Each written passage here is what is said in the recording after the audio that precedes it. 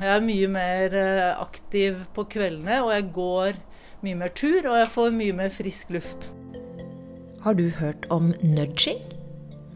Trendord gøy, og hvis du selv greier å bli litt bevisst på nudging, kan du I tillegg dra noen fordeler som du kan bruke I din egen hverdag. Kanskje denne episoden akkurat det lille dyttet du trenger for å ta riktige valg, og for å få det litt bedre når ting litt kjipt. Jeg heter Marte Saugestad, og du hører på Fagprat, en podcast fra Fagforbundet.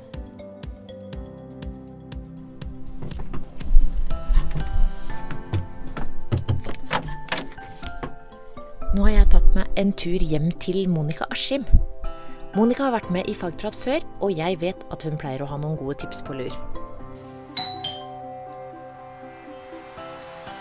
Monica, du naprapat og opptatt av folkehelse. Kan ikke du begynne å fortelle litt om dette begrepet nudging? Hva det? Ja, det jo litt artig at du spør om nudging. Jeg har nettopp skrevet noen blogginnlegg om det. Ikke det at det et ord vi kanskje bruker forferdelig mye I Norge, men jeg synes det fint å gjøre folk litt bevisst på det.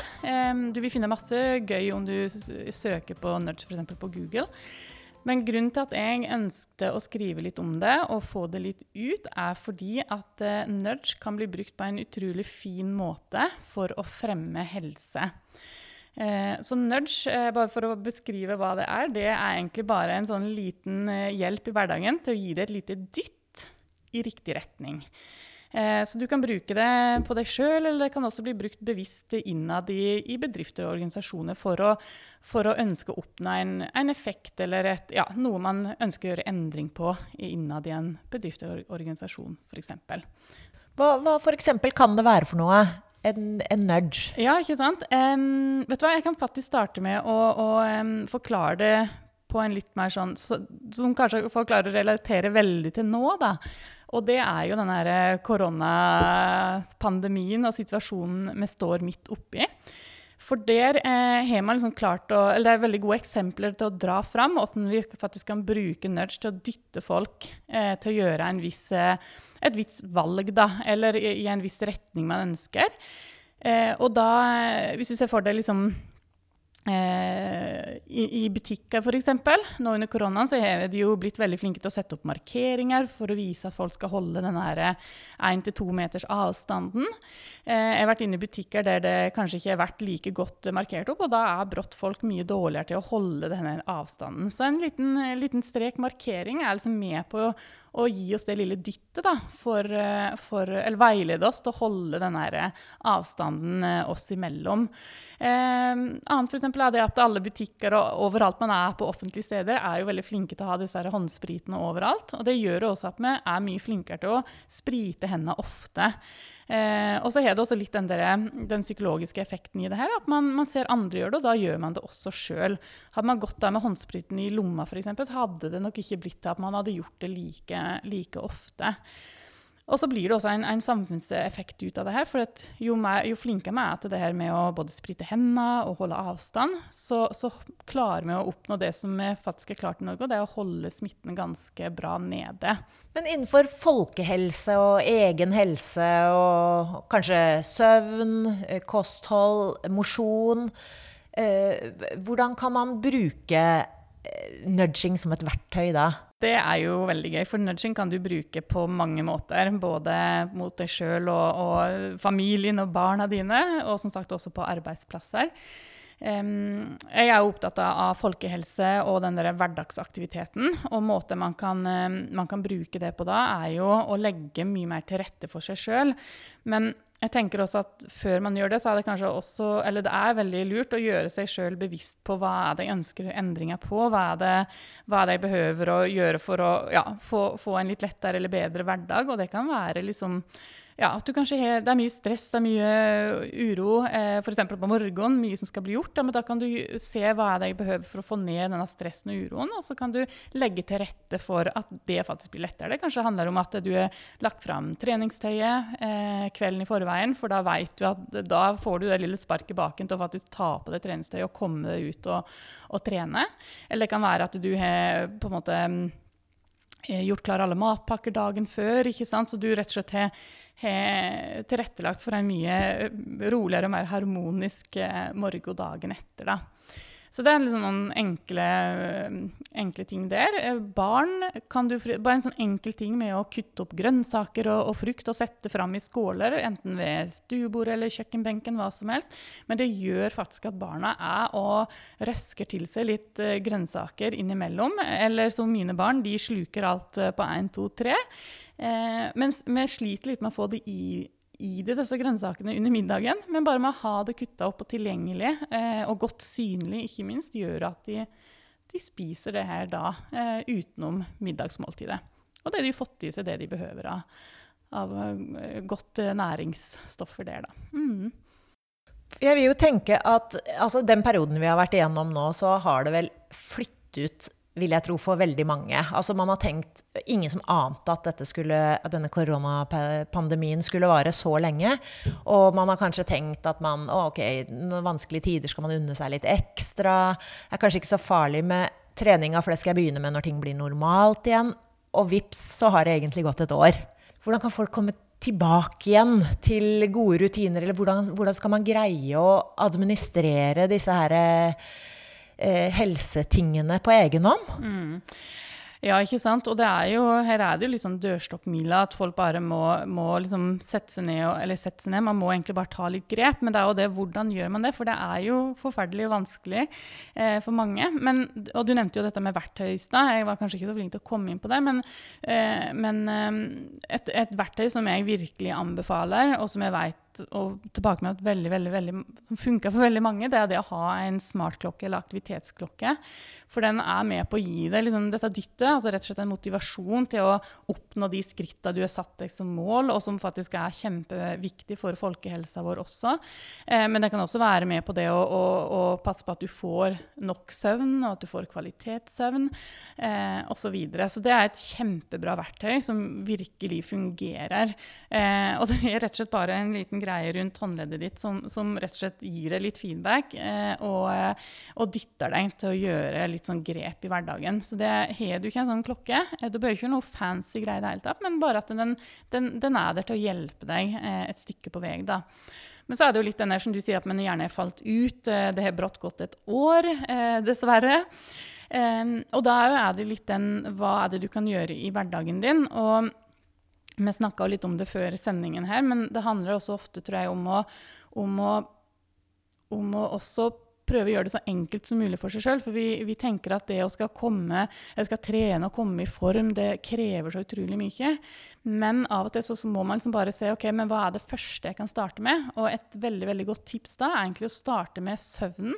Pass på at du får nok søvn, legge deg tidlig. Vi behøver 7 til 8, helst 8 timers søvn, og gjerne ikke legge oss senere enn 11. Plass mellom 10 og halv 11 er vel egentlig optimalt da. Og så er det noe med at når man får nok søvn, så har det også med hormonbalansen i kroppen vår, og det er også forskning som viser at man både spiser sunnere og tar mange andre, det påvirker hormonnivået i kroppen, og man gjør også mange andre gode valg for helsa si da. Så det start med det enkle lille du kan begynne med, og så kan man heller tenke at nå er det målet mitt nå, og så kan man liksom ta tak i ting etter hvert. Og neste er jo egentlig kostholdet, og det behøver ikke heller være så ekstremt, men at man ser at det kanskje ikke er så lurt å spise liksom et måltid klokka 10 på kvelden, for tarmene våre behøver hvile, og da å putte i seg ting som den skal jobbe med hele natta, det er ikke veldig fornuftig da. Og da har man som allerede der satt i gang litt uro i kroppen som man drar med seg videre, både i søvn, men også dagen etterpå, for eksempel. Og jeg hørte på det var inne på Clubhouse her om dagen også, og da var det mye snakk om sunn livsstil og den biten her, og da var det en sånn treningsfyr som sa det at i forhold til trening og kosthold, at gramma ligger i treningen, kiloene ligger i kostholdet. Og det synes jeg var en veldig sånn, fin og beskrivende måte på nettopp det da. Så trening er kjempeviktig, folkens. Det er ikke det jeg sier, men det som er interessant med trening, og det her jeg synes at det er en skikkelig positiv greie for de fleste, og det er det at små aktive pauser i løpet av hverdagen viktig og kjempebra for folkehelsa vår, enn å for eksempel tenke at 2-3 harde treningsøkter nok, liksom, hvis du tenker det rent treningsmessig. Så denne hverdagsaktiviteten vi gjør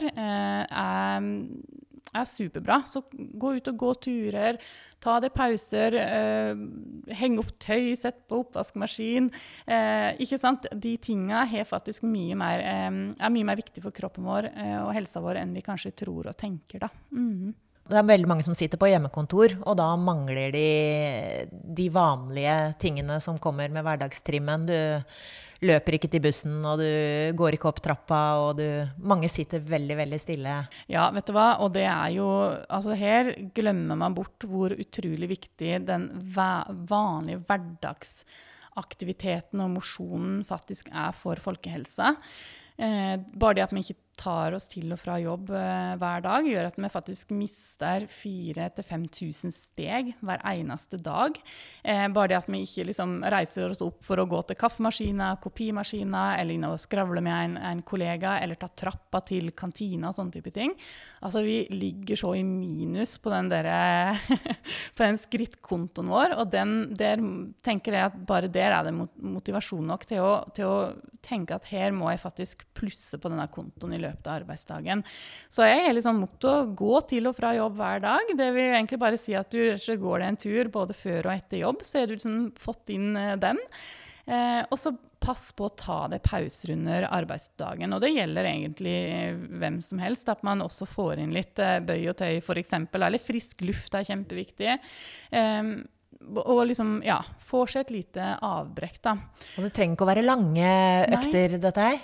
Absolutt ikke. Og det, sitter du mye på kontor da, for eksempel, så det å bare ta deg en bøy og tøy fra alltid fra 30 sekunder opp mot noen minutter bare gull for kroppen, for det handler om å få i gang sirkulasjon, bevegelighet i både muskler og ledd, og selvfølgelig gjerne litt vekk fra skjermen for å også avlaste hodet og tankene litt, så du liksom resetter kroppen og toppen litt grann da. Så og så tenker jeg nå når det en situasjon man i, liksom, og tenke litt, ok, hva det jeg kan gjøre for å tilrettelegge for meg selv her nå? Ja, jeg kan avtale med kollegaer, jeg kan avtale med venner, ikke sant? At man gjør et eller annet sammen, skaper litt konkurranser, kanskje innad i vennegrupper, eller blant kollegaer, blant avdelinger. Det masse ulike muligheter, et eller annet som gjør at de kan få den lille motivasjonen og dytte til å fortsatt ta vare på helsa da. Et triks som jeg bruker for å lure meg selv, hvis ikke jeg har så veldig lyst til å trene, å bare ta på meg treningstøyet altså flere timer i forveien. Så sitter jeg klar, da jeg i hvert fall klar, og det akkurat som da blir terskelen ikke så stor. Det en nudge? Ja, absolutt, for da har du på en måte, du har satt kroppen i det moduset, at det det du skal gjøre. Og når du sier det, så tror jeg også den andre, nå tror jeg nok veldig mange kom ut av pyjamasen til nå i hvert fall, men i starten så var det liksom at man hang litt i pyjamasen, det gjorde jeg også. Men da var det sånn, nei, vet du hva, jeg må komme ut denne pyjamasen min, jeg må pynte meg litt, og bare det så gjør det noe med kroppen, og det gjør noe med mindsetet. Her i huset har vi vært supernøye med å reie senga vår, altså vi gjør dagen vår klart, som om vi skulle komme oss ut av huset da. Og jeg jobber som naprapat, så jeg jo veldig mye ut av huset og har jo en litt annen hverdag enn kanskje enn alle som hører på det her i hvert fall. Men allikevel så det liksom vært den der å bare tenke som at det hvilken som helst vanlig dag, få en god rutine på hverdagen din, få et mindset, eller gjør de tingene som gjør at dagen som en hvilken som helst vanlig dag da, for det gjør veldig mye. Og barna mine også, de må re senga si, også 4-åringen, for det har du som allerede satt kroppen i gang da. Så det med treningstøy på tidlig, det var kjempebra tips. God nudge. Men Monica, hvilke fordeler kan en sjef eller en leder ha av å være klar over det begrepet nudging? Ja, jeg tenker at det kan man bruke på veldig mange egentlig områder innad i bedriftene og organisasjonen. Og da vil jeg egentlig anbefale at man ser litt på hvilke områder, eller hvilke ting man kanskje ser at man ønsker å gjøre noen forbedringer i, eller hvis man ser at sette en konflikt på arbeidsplassen, hva det man kan gjøre for å legge til rette for at det blir forebygget eller tatt tak i, for eksempel. Så her må man egentlig bare sette seg ned og kartlegge litt, hvilke endringer ønsker vi å gjøre, for eksempel. Eller hvilke effekter ønsker vi å oppnå, hvilke mål er det vi har. Det er også fine ting å bruke. Men nå kan jeg jo ta litt sånn helse som eksempel, da. Og da tenker jeg jo at man må se litt, eller kanskje se, det er jo ikke alltid man er klar over det heller som leder, eller innad i bedrifter, hvor viktig denne folkehelsa er også for at man skal prestere godt på jobben, at man skal være til stede, at man skal forebygge sykefravær og sånne type ting. Men det er kjempeviktig, og hvis man er klar å bruke nudging som et verktøy, så kan man jo gjøre veldig, veldig mye bra. Og for eksempel det å oppfordre til fysisk helse. Altså en ting er å oppfordre, men også legge til rette for det. For det skal man være litt klar over når man skal bruke det som et verktøy innad i bedriftsorganisasjoner, at man må bruke det som et verktøy sånn at det blir kommunisert om dette her, men også at det blir gjort tilrettelegging, og at tilretteleggingen er godt synlig også da, for de ansatte. Og så må man jobbe kontinuerlig med det. For jeg er sikker på at når man først er satt inn i en sånn prosess, så vil det bli endringer underveis, og da blir det naturlig at man også følger det opp og gjør nødvendige endringer underveis. Så det kan være et veldig spennende verktøy å bruke. Nå kan vi jo bruke korona og hjemmekontor som et eksempel igjen, da. For jeg har jo vært inne nå i ulike bedrifter og både holdt foredrag, men også i forbindelse med det at man har hatt foredrag, også bydd på de små aktive pausene, som man kaller det. Og det gjør vi jo inn i digitale møter, ikke sant? Og da har vi jo gjort det i en setting der alle det er godt synlig, det er ingen som slipper unna. Man tar det inn, altså vi sier liksom ikke sånn, ja, nå er det 15 minutter pause, folkens, kan du gjøre som du vil. Det er liksom blitt lagt inn som en naturlig del av møtet eller konferansen eller seminaret som man har hatt digitalt, da.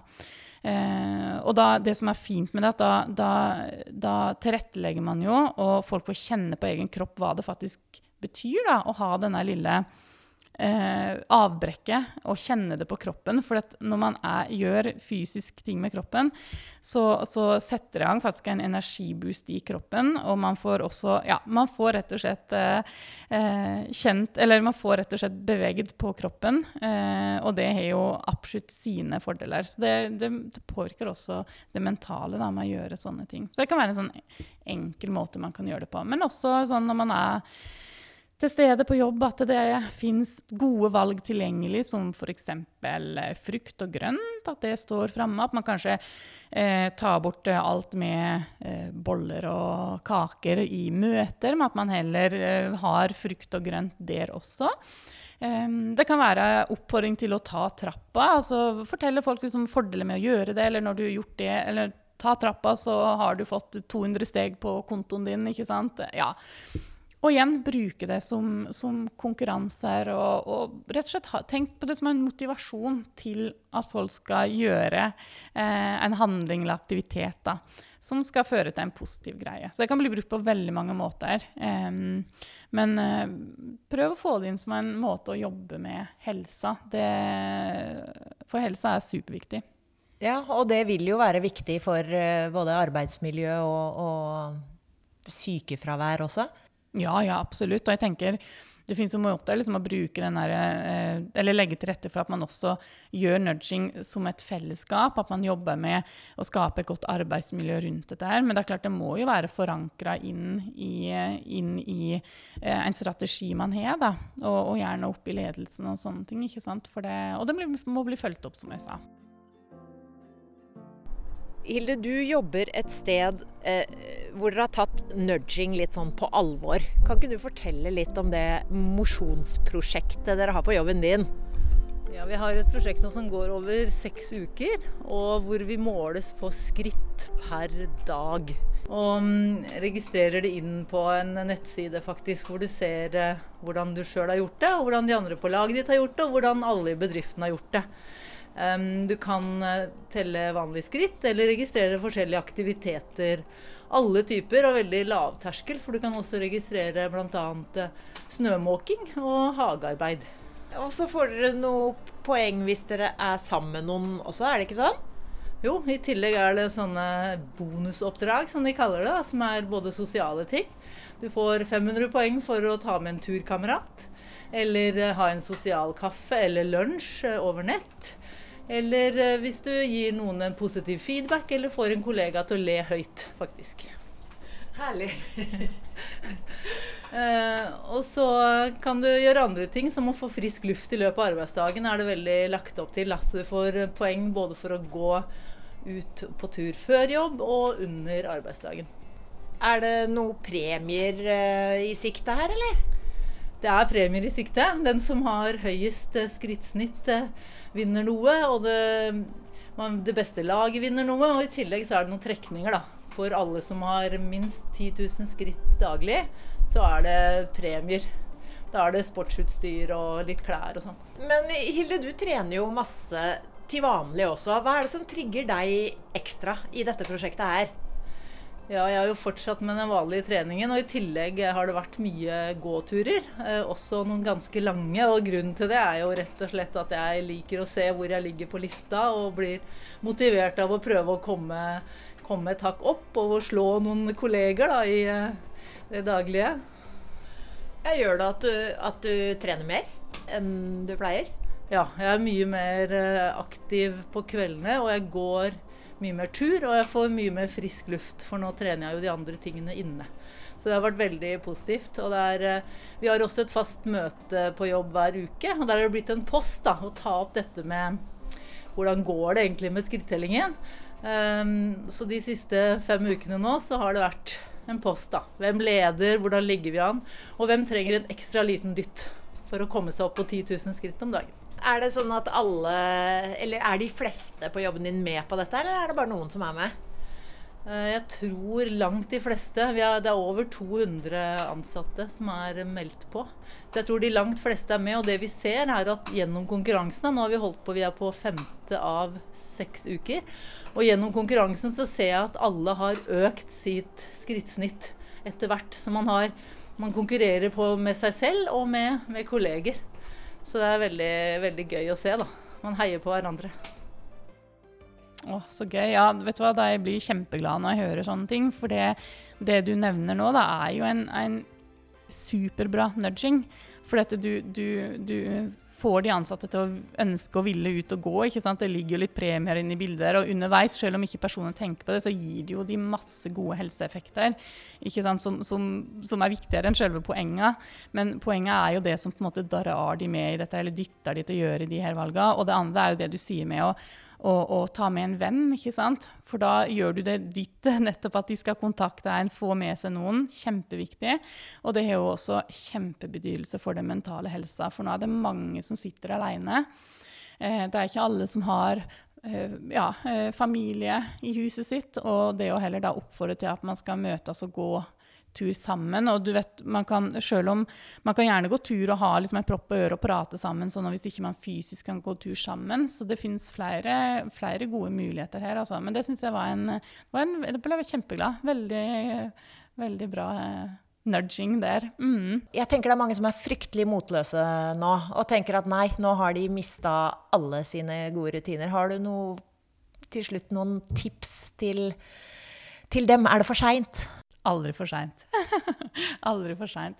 Nei, men det klart at det tøffe tider, og man liksom, dette holdt i så utrolig lenge da, så man skjønner at det blir tøft for mange, så klart. Og det kan bli tøft på så mange sett og vis da. Så jeg tror liksom man må finne måter som gjør at man faktisk klarer å holde motet litt oppe da. Og da altså et verktøy som jeg synes lurt å bruke litt, jo å tenke at du skal sortere hverdagene dine litt, og det handler egentlig om å bare sette en slags eller rutine for hva jeg gjør denne dagen her, lage en to-do-liste som forteller deg at det her agendaen min i dag, og på den to-do-lista så skal du også ha plottet inn noe fysisk aktivitet da. Du har liksom fått det ned, og du sjekker av underveis, og da har man også fått inn at man skal ta seg 5 minutter her og der for litt bøy og tøy, for eksempel. At man skal ringe en person man ikke snakket med på lenge, eller ut og gå en tur, enten fysisk med en kollega, eller at man går hver for seg med og skravler litt underveis. Jeg tenker det kan være litt sånn fine måter å gjøre det på. Og et verktøy som jeg selv har brukt veldig mye nå den siste tida, og faktisk involvert barna mine i, for det handler også om å få et litt nytt mindset, da. Og det rett og slett å også være bevisst på ting man takknemlig for. For det nemlig sånn at det mye som skjer. Vi blir proppet av media hele tiden om alt det negative. Du leser jo ikke om noe positivt som skjer, det alt det negative. Og det klart dette setter seg jo i kroppen vår og i hjernen vår. Så prøv liksom å også ha fokus på de positive tingene. Så det et kjempegodt tips da. Det liksom hver kveld, før du legger deg, liksom å skrive ned 3 ting du takknemlig for den dagen. Og det det jo forskning som viser at hvis man har gjort det, jeg husker ikke akkurat tallet, men si at du har gjort det 1 eller 2 ukers tid, så har det faktisk effekt over flere måneder, at man liksom har valgt, eller ja, tatt den lille nudgen da, til å resette hjernen til noe positivt. Så det kan jeg virkelig anbefale. Og han eldste sønnen min skriver jo det flere ganger når han skriver sine ting han takknemlig for. Takk for at vi gjør dette, mamma. Så det kan jo være en kjempefin ting å også gjøre med barna sine, rett og slett. Det var et veldig fint tips. Tusen takk skal du ha. Jo, takk for at du vil komme. Veldig hyggelig. Du har hørt på Fagprat, en podcast fra Fagforbundet.